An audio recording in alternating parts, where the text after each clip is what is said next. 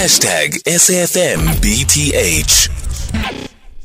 Well, the Electoral Commission has just released its latest report on political party funding. According to the Commission, there has been a steady increase in the value of donations disclosed for the third quarter. Once again, political newcomers, Rise Mzansi, declared the highest value of donations, securing close to 17 million rand in funding. Close to them was Action SA, which declared the second largest donation, receiving close to 14 million. For more on this, we speak to Matsobane Nkoko, who's the party funding manager at the Electoral Commission.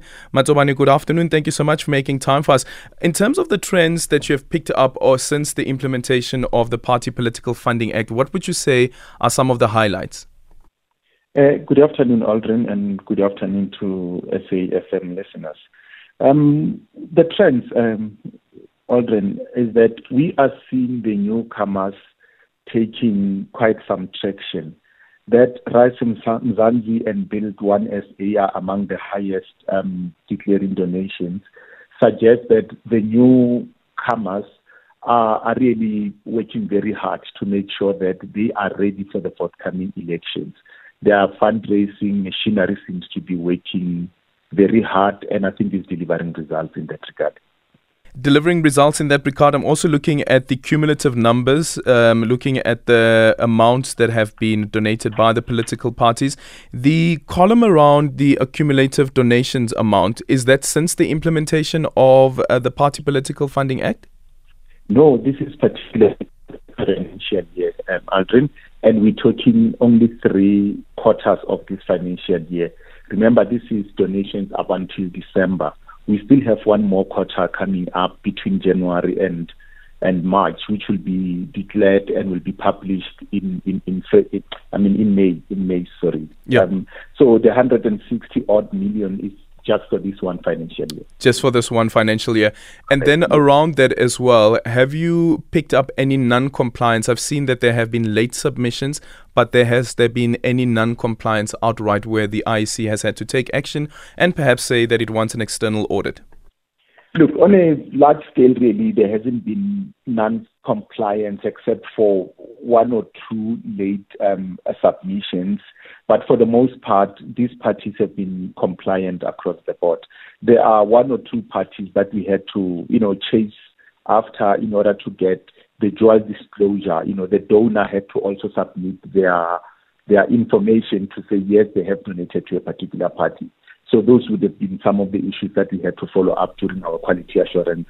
Which political parties are those? They include, among others, the Patriotic Alliance.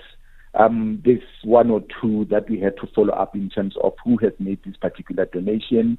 And like I'm saying, it's a general behavior in some instances, especially those that are declaring the first time. I'm talking about the donors that are doing the first time.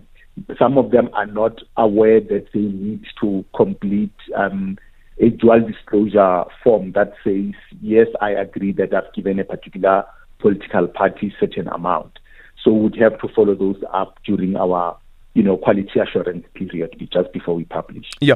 Another one is that most of the time when you have this declarations and the statement being issued by the IEC is people zoom into the EFF and say, well, again, the EFF is absent.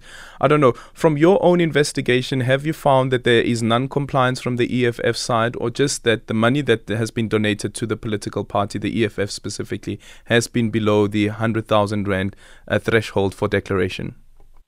Aldrin, the issue of EFF it's quite interesting in that you'd remember that the jamboree that they had, where there were a number of cattle that were donated and all of that. Yeah, we used provisions in the legislation and we followed them up.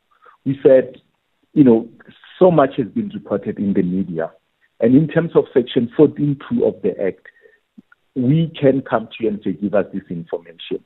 And they came to us and said, we confirm that none of the individual donations were above 100,000.